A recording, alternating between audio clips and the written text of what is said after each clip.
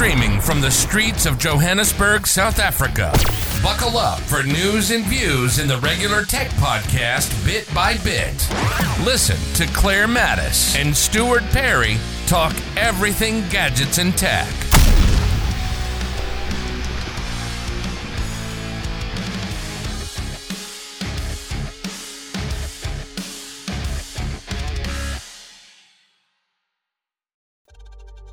Hello, and welcome back to Bit by Bit.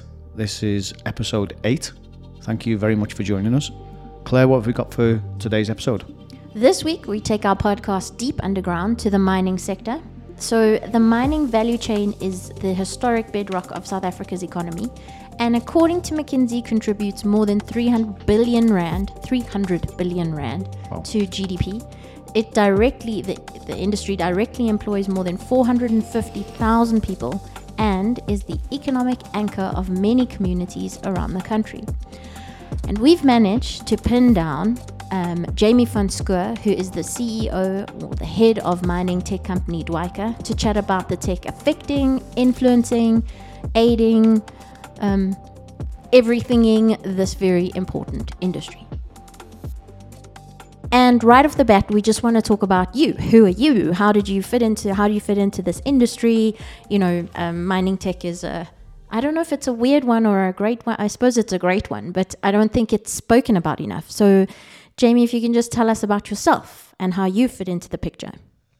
Certainly. And I think one of the things you say about this mining technology is that we sometimes don't know if we fit in because we are the ones putting on circus show events and doing things very differently to most. So certainly feel a bit different. But for myself and the CEO and founder of Dwyka Mining Services, certainly on a personal level, very passionate African. So a big part of our theme is how do we leave a lasting legacy of positivity with technology in Africa, whether that's mining or non-mining. Father, love technology. And one of my big themes where we've kind of grown the business is empowering people in our business to achieve the unimaginable. One of the coolest stories in our business is we take people that have never flown an underground drone and in their lives, or never flown a drone, and now they're suddenly flying underground drones all over Africa. Cool. As technology experts. They become subject matter experts and go from zero to hero. And that's what I love. I love this platform that enables Africans to be empowered through the world's best technology. So yeah, that's kind of what keeps me up at night and also gets me up early in the morning to tackle. Yeah. Great. So, and what is, who and what is Dwyka? Yeah, you mentioned it. So for our listeners? And for us. And how and where did it all start as well? So I grew up in a family business in mining. Our family business is involved in underground ventilation solutions. And in that kind of journey, I grew up around entrepreneurial spirit, client first mentality, hopping in the car to deliver a pump to a mine in Carltonville on a Saturday morning. So, I think the spirit of family and entrepreneurship kind of led itself quite nicely into the Dwyka fold. But really where it started was I was also involved in the FIFA World Cup program after I'd studied.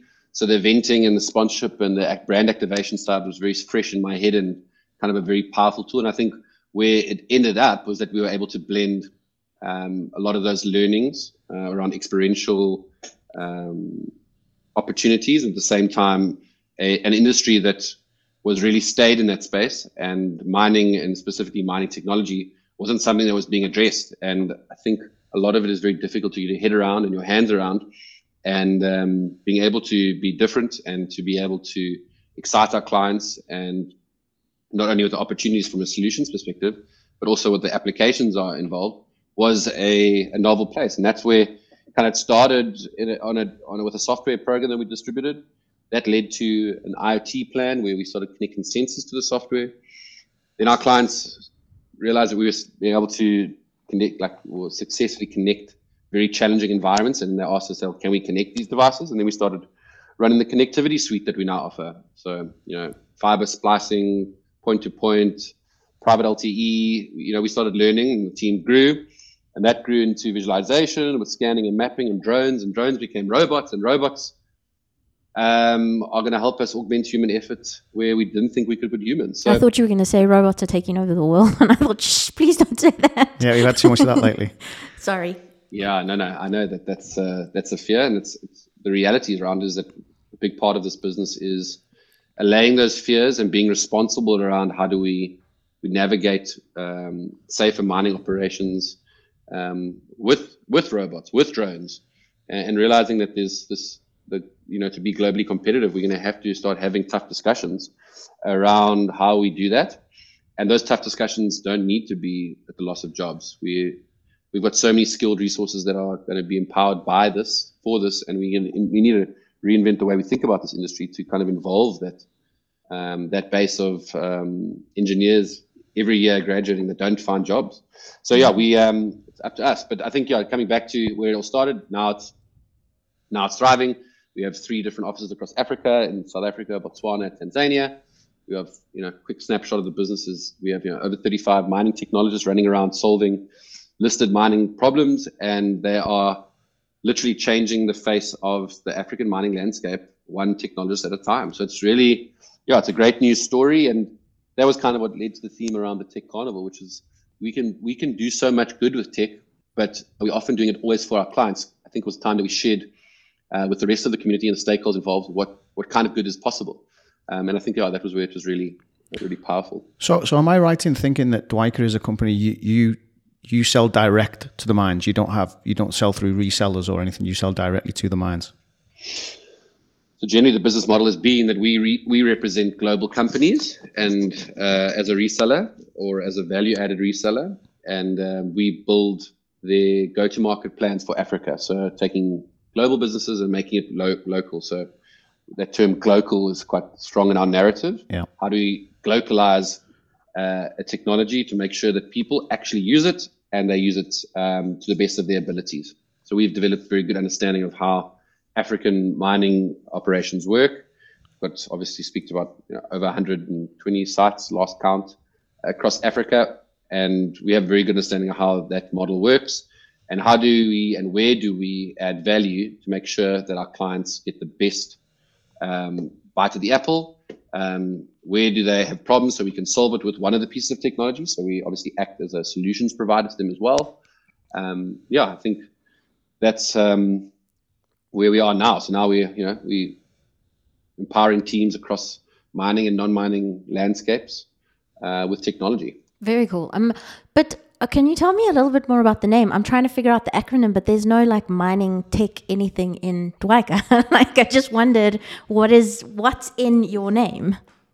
So Dwyka Mining Services. So Dwyka, from the mining perspective and then from a geological perspective, is the supergroup that's based in the Karoo Basin. So before, it's like with a big part of sedimentation, there was like a glacial environment where massive ice sheets entombed the early Karoo Basin, surrounding the highlands, and these floating glaciers kind of roamed the Karoo Plains, and that's like the geology side. The real story, Yes, tell us. Was the sedimentary side was digging through the layers of metrics and data that matter to find the ore body, which for us was data. But the real story was that we used to use Dwyka Mining Services as our calling card when we were being a little bit sneaky with trying to find pricing. And Dwyka Mining Services was the name we often used to say. And people would allow us to have those kinds of discussions with them. And it kind of stuck. And as a joke, when we registered the business, we thought, what better what better name to register under Dwyka Mining Services? And it stuck. It got sticky. Yeah. It didn't make all that much sense, but now it's a generic. Yeah. Okay, and we met. Well, myself and Claire met you at your Tech Carnival, which we understand from when we were there that it had been going on for a number of years. But why? Well, first of all, why a carnival? And then can you just talk about some of the things that we saw there as well? Because there's a couple of things I want to bring up that I was amazed to see. No problem. And so yeah, Tech Carnival. Why Tech Carnival? How long's it been going on for? What's the story behind it? So number one, that was our inaugural event. So Tech Carnival is the brainchild or the love child of we joked about it, the Mining in Durban and the Rand Easter show. Oh, lovely. But really, it was our first year. So you were part of, I hope, an ongoing platform that will be celebrated probably every other year. We're thinking about just kind of creating some value in between those years. And the idea was to create a platform where we could excite our clients, but at the same time challenge them. And most importantly, because mining is tough, and if you listen to any of those talks, there's a lot of complexity, it's a lot of hard yards, and it's very difficult to access our clients and access the real problems. And we thought, why don't we have some fun as well at the same time? So the whole thing about being disruptive was to show that we care about the industry, number one. So like a signal to the industry that we love what we do, and we wanted them to know exactly what we love doing. And the second one, to your point, Claire, earlier, was that the mining technology world is kind of, I think, forgotten in some respects, but not forgotten, but it doesn't have the same narrative and same sexy feel as fintech and ag tech. Yeah. So we wanted to create this mintech culture. So a lot of the signaling and narrative is around how do we create a cool space where people are wanting to come into this area from a skills perspective, that there are places for them to play and sandbox in a mining world where they can have fun and not have to live in a remote desert. So we're trying to create this network and platform of excitement. And the carnival theme was really because we, I suppose, coming from our experiential space, is that we wanted to excite and make people think differently and feel differently when they're experiencing an in-hole gyro that we put into a hole, or when we fly, we put a robot up scaffolding, or we have a candy floss stand next to some software partners. It just is to disrupt and to kind of jog and challenge our clients. This is a different environment. So I think that was the kind of the thesis behind it. Okay. And yeah. So it was great to see. I never thought I'd be that close to a Boston Dynamics robot, never mind a few of them. And the interesting thing for me was you had the spot, the robot dogs walking around the whole time. And I posted a video on social media, on a few different channels on social media. And what was interesting was the comments and how people see that. Some people are really excited by it, and some people see this creepy dystopian future. And when you had it dancing on stage and it got tired and lay down, I have this, like, it reminds me of an animal, like a puppy. I have like heart sore for it. It's just like, yeah. I think they're great, and I think what you seem to highlight there is actually that not necessarily is that if we got this dystopian future where the robots are going to take over, but actually how they're going to help us. The fact that you can send these robots into a mine and sense gases to say whether it's safe for now humans to go and work in there. I think that's the kind of thing that needs to be pushed forward. But it was just strange to see that some people see this really creepy future when they see these robot dogs walking around. Yeah, I think as humans, we're scared of what we don't understand. Yeah. And I think that's just kind of primal. But I think on the robotic side, and where our business is positioned is around augmenting human effort. So kind of like one of the discussions I had with Stefan Kraber from Emerson was that we believe that technology can give humans superpowers. Yeah. So it's not about taking it away. It's about saying, if you are amazing at your job, imagine what you could do with new tools. Yeah.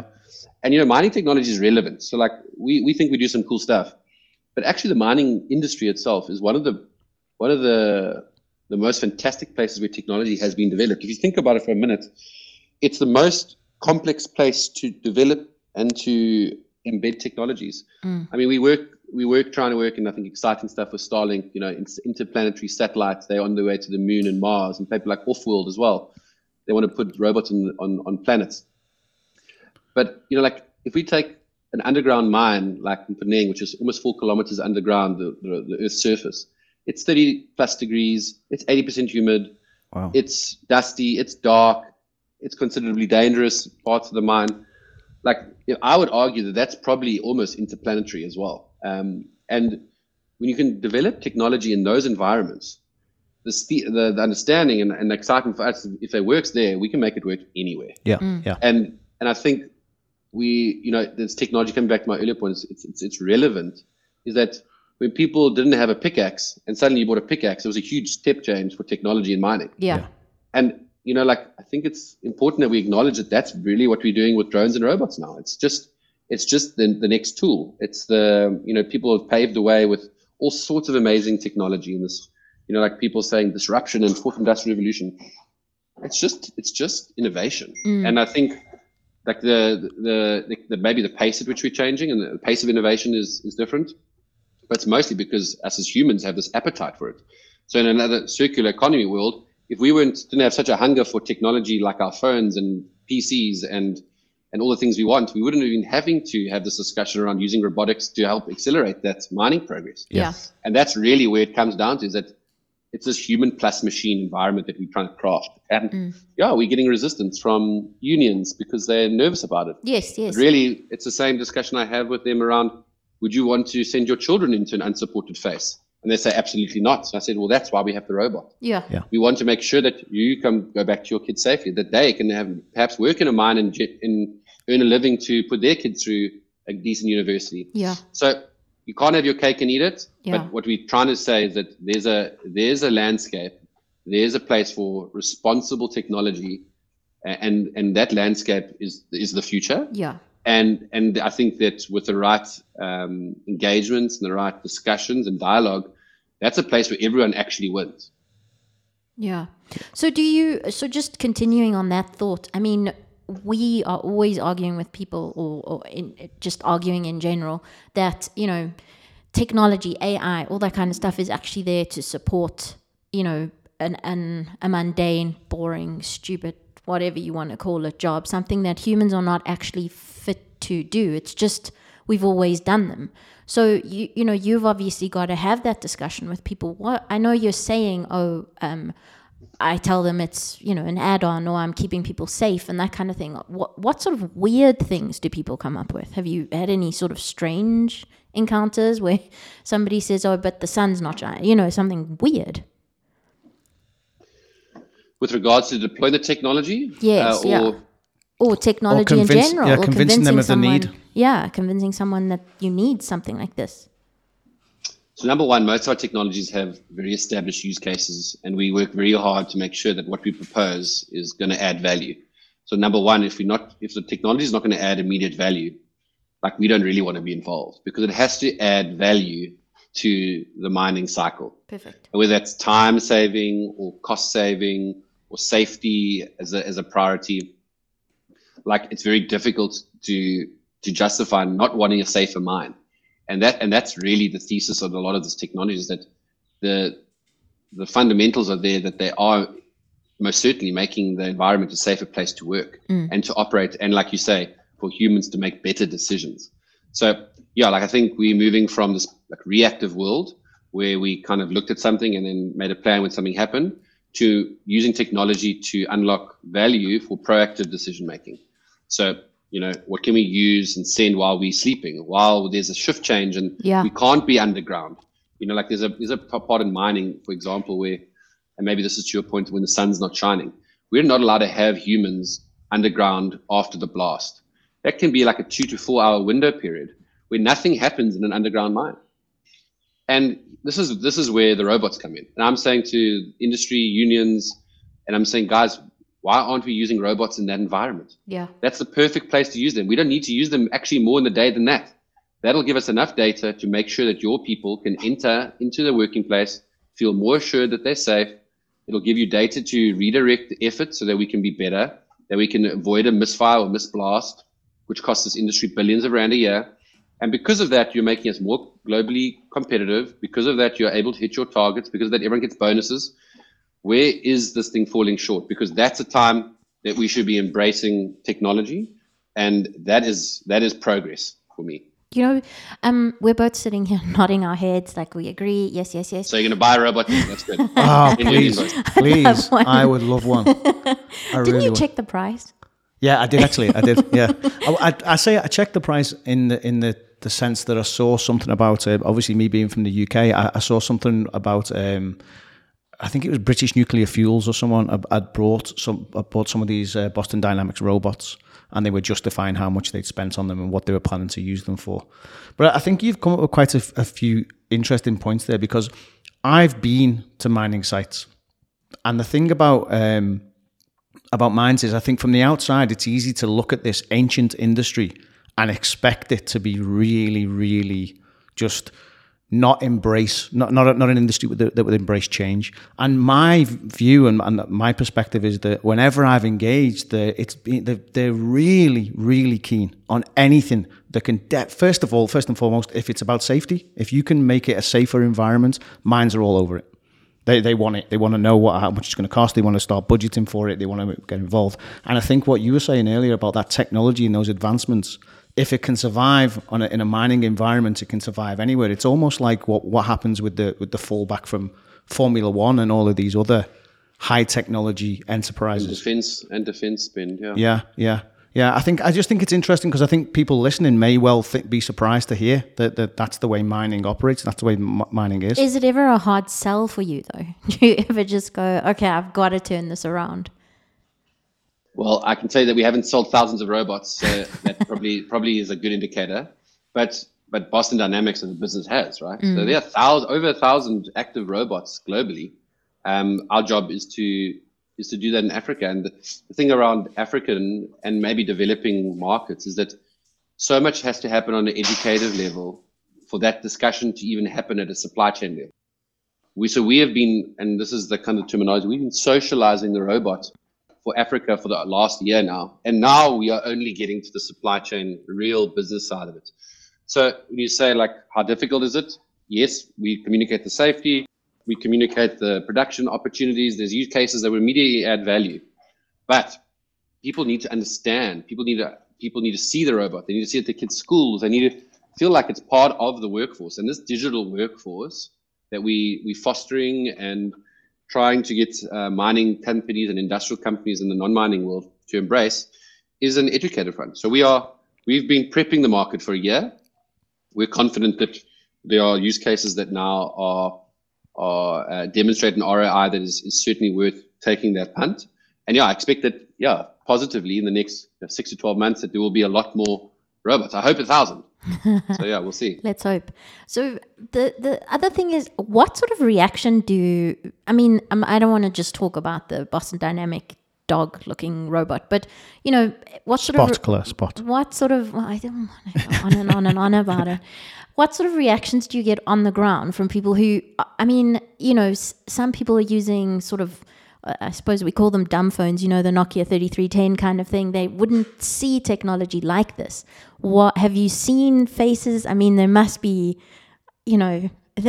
some sort of wild reaction to some of the things that you bring into the mines.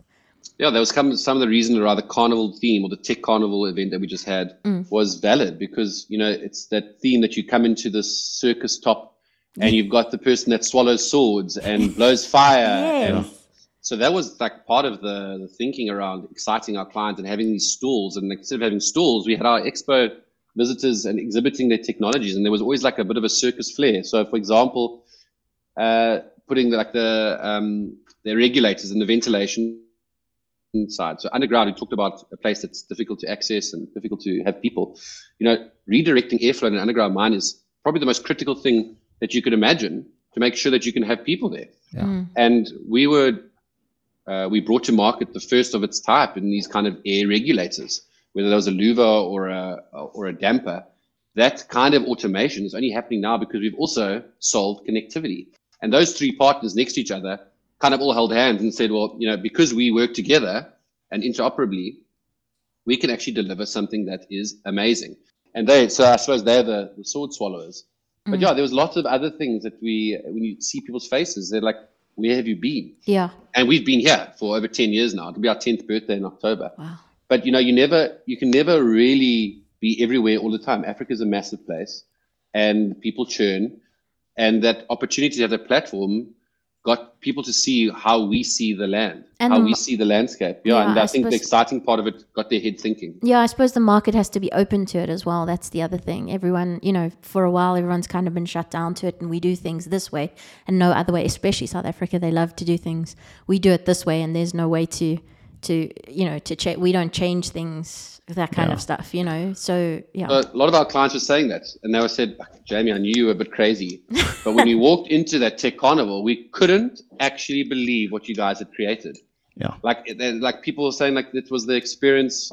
It's like the best experience they've had since they started mining. These like 20, 30-year veterans, and so like that kind of that experience is going to stick with people, and it's a thing that they're going to think about, and hopefully come back to. And coming back to the event, because I think that was how we met. This Tech for Good thing. The whole idea was to create this platform that was net zero, and that we would be able to give ticket sales, in future years to 3 charities. So it was a Yes Initiative, it was employment for youth.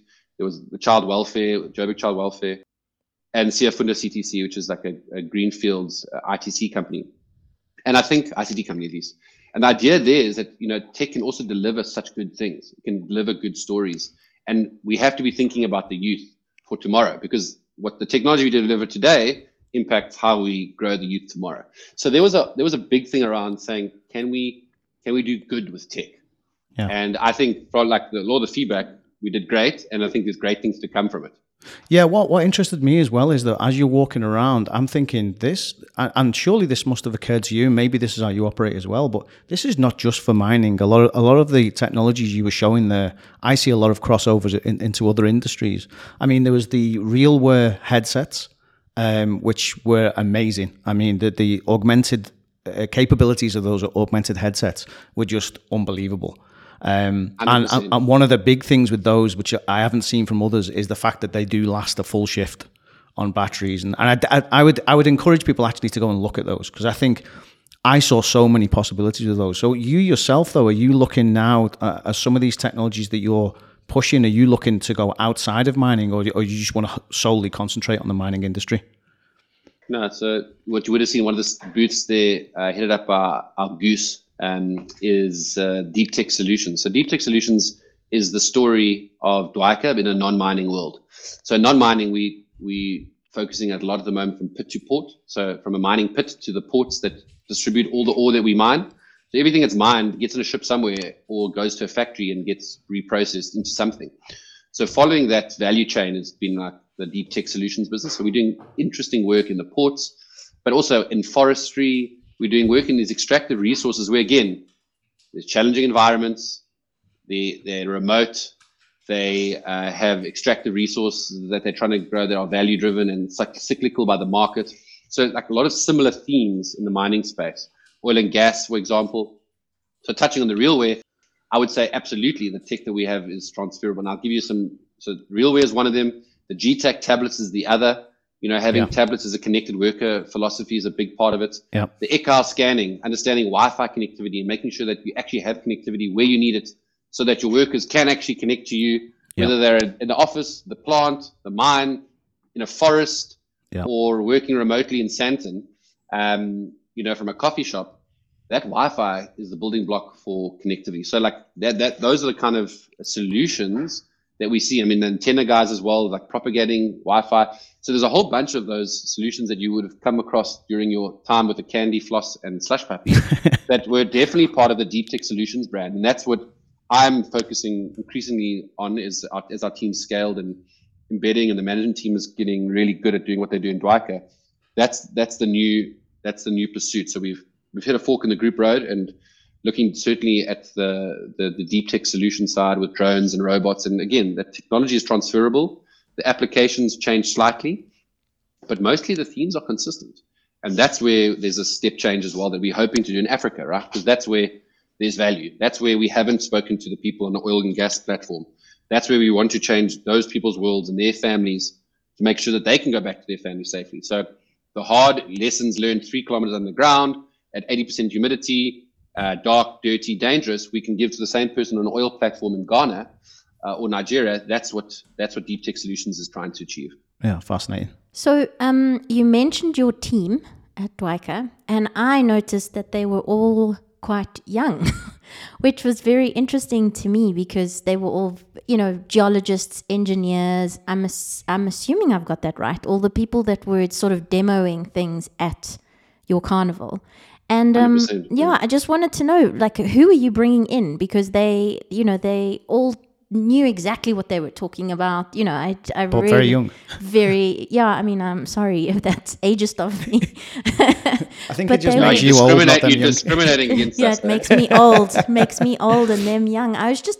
I'm impressed at how enthusiastic everybody was. So, number one, thank you, because I think it's a huge compliment to my team, and it's a compliment to our management team that's getting things right, because a big part of the way what we do is how we do it. So that's awesome feedback. We're very proud of what we're doing with our people and our team, and it comes with a lot of hard work. Number one, there's so much amazing talent in Africa and the youth that when people talk about how tough it is to be in South Africa and what are we going to do, I immediately think that they just don't know what they're talking about, because there's so much talent, residual talent, latent talent. All they need is an opportunity, and they need to be empowered.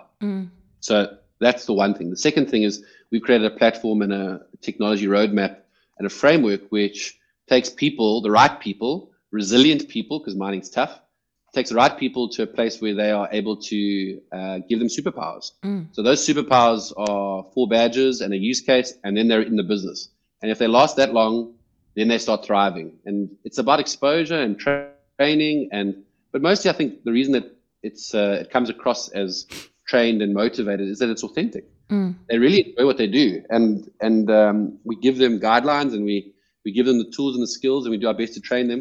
But the rest is them. And getting to shine.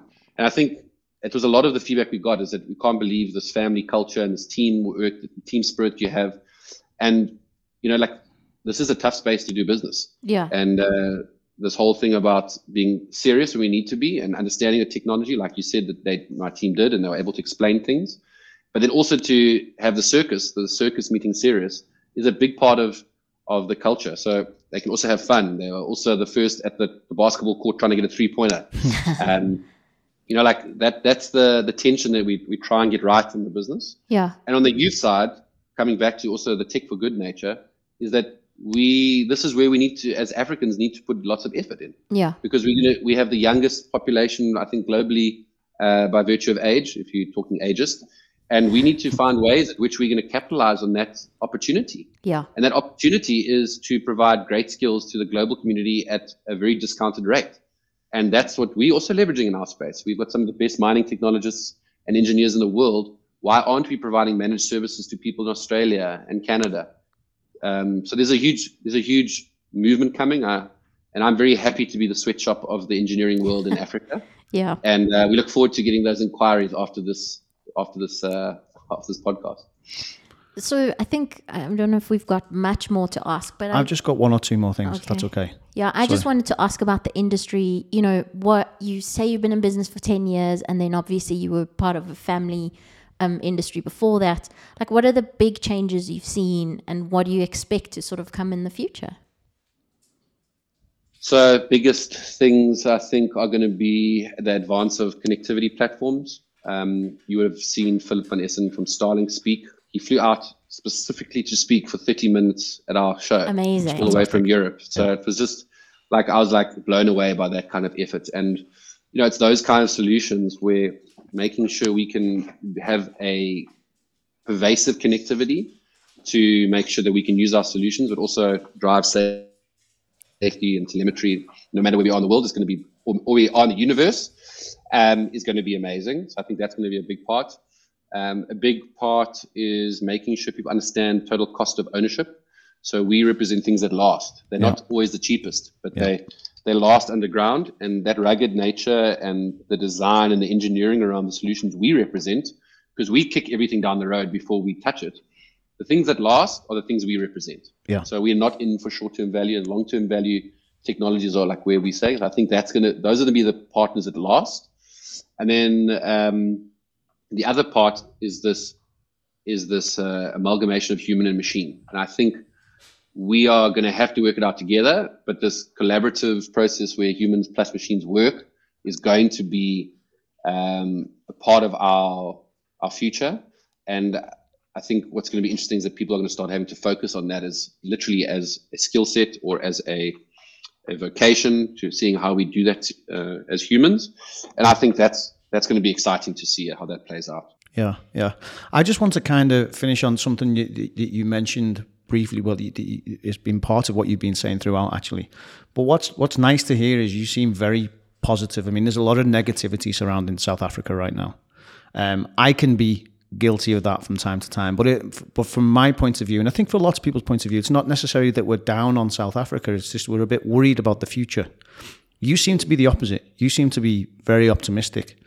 As you know, how do you see things like load shedding? And you know, I'm sure that in itself provides opportunities. But do you see that as a major threat, or are you not too concerned with the future? I'm concerned with the future. I'm also a father of 2 young daughters and a third on its way. So I'm concerned about some parts of the world and some parts of the thing. I have to also acknowledge that I've been hugely blessed. So I think that's the other part. But I think in that same breath is like using the privilege to make a change. I think we have to, the way I approach it anyway, from my side, is that there's only one way forward, and it's to be positive. Because if you harp on the negatives in parts of the developing world, you could be busy all day worrying about that. I think the second part is that, like you said, there's so much opportunity in chaos. And with opportunity and creating opportunities like load shedding, I think we are pioneering the way of redundant power solutions in the world. Yeah. And we're seeing a huge opportunity to solve that for clients and for other solutions we represent. So I think it's the way I'm wired. Maybe it's the upbringing that, you know, you solution centric. Like if someone's got a problem, solve it, and then worry about it. Also, But, you're running a it's business. You can't thing. be down on, you know, this is rubbish and this is crap and nothing's going to work. And no. You're there to, like you said, to solve problems. Yeah, and I think if we focus on the people who are important in our world are our clients and our families, if we can mesh those two things together, then there's a bright future for everyone. And I think the big thing, again, coming back to Tech for Good, is that we need to think very concertedly around how do we create jobs. Because if people can earn a living, they can be positive because they're adding value to the economy. They can be positive because they can demonstrate value to the people that they care about. And I think we're getting sidetracked in this economy with sometimes the wrong things. And people are making calls that don't take that into account. So we're doing our little bit to see how we can bring a smile. And I think in one of the talks I'm just recalling now, he said, a person from Tanzania said, you know, every day I wake up and the tasks I have are punishments. With the drone technology that you provided, Jamie, it takes it off and makes it a pleasure. Yeah. Wow. And I was just like, whoa, can you stop the clock so I can record that? but that's really, it like hit me hard. And you know, that it's a tough job. Mining's complex. And if you could just take 5 of those tasks away, that he still managed, but it now was effortless. And he got 5 more minutes to phone his child after school to just check in with them. Like, isn't that a huge change and a positive step for mankind? I think it is. But also nobody really hates flying a drone either, do they? No, exactly. Yeah. It I makes can it tell a you bit there's more some fun. stressful moments when you're flying No. in an underground mine, and you can speak to my team about that. Oh, there's stressful moments when you're flying just a little itty bitty DJI thingy toy thing. That's also quite stressful when you start hitting the trees and things like that. No, you've spent money on that. Gadget, if you want to come underground and do an underground GPS denied flight, you can join my team one day. Oh, I'd love that. I think we both, Stuart's like red with envy. Yeah. I just stood up out of my seat. Underground. I mean, I think we're ready to wrap up, but you actually just touched on something there. Who would have thought of flying a drone underground? I mean, and the use cases were fascinating for the things like blast measurements, you know, to see how effective a blast was. All of these other uses for it, never would have even thought about them. And it's also saves my precious little Spot from going in there and hurting himself. Wow. Bless. Spot's going to be working hard the next couple of months, so don't feel too sorry for him. It's going to be earning his keep. Oh dear. Or her keep. Or their keep. Exactly. Perfect. Well, thank you so much for joining us. I think that was, quite insightful. I had fun. Good. And we'll see you at the next Tech Carnival. Yeah, I mean, I think to give you some sneak peek backgrounds, maybe we're looking to build partnerships around how we get the right people to these events. So be useful to use this kind of discussion and dialogue as a platform. Oh, yeah. But I think we'll have it every two years, probably in this space. But watch out, in every other year, we might be doing some strategic surprises. So we'll just leave it at that. Oh, okay. Perfect. All right. We're Interesting. Excited. Perfect. Well, thank you so much for joining us. Thanks. And hopefully we get to chat again Cheers, soon. Jude. Okay. Absolute pleasure. Thanks so much for your time. Anytime you want to chat around gadgets, I would be very keen to hear what you have to say, and looking forward to sharing more about what we do. Perfect. Great. Thank Okay. you. Thanks a lot, Jamie. Okay. Cheers. Have a great day. You Bye. too. You Bye. too. Bye.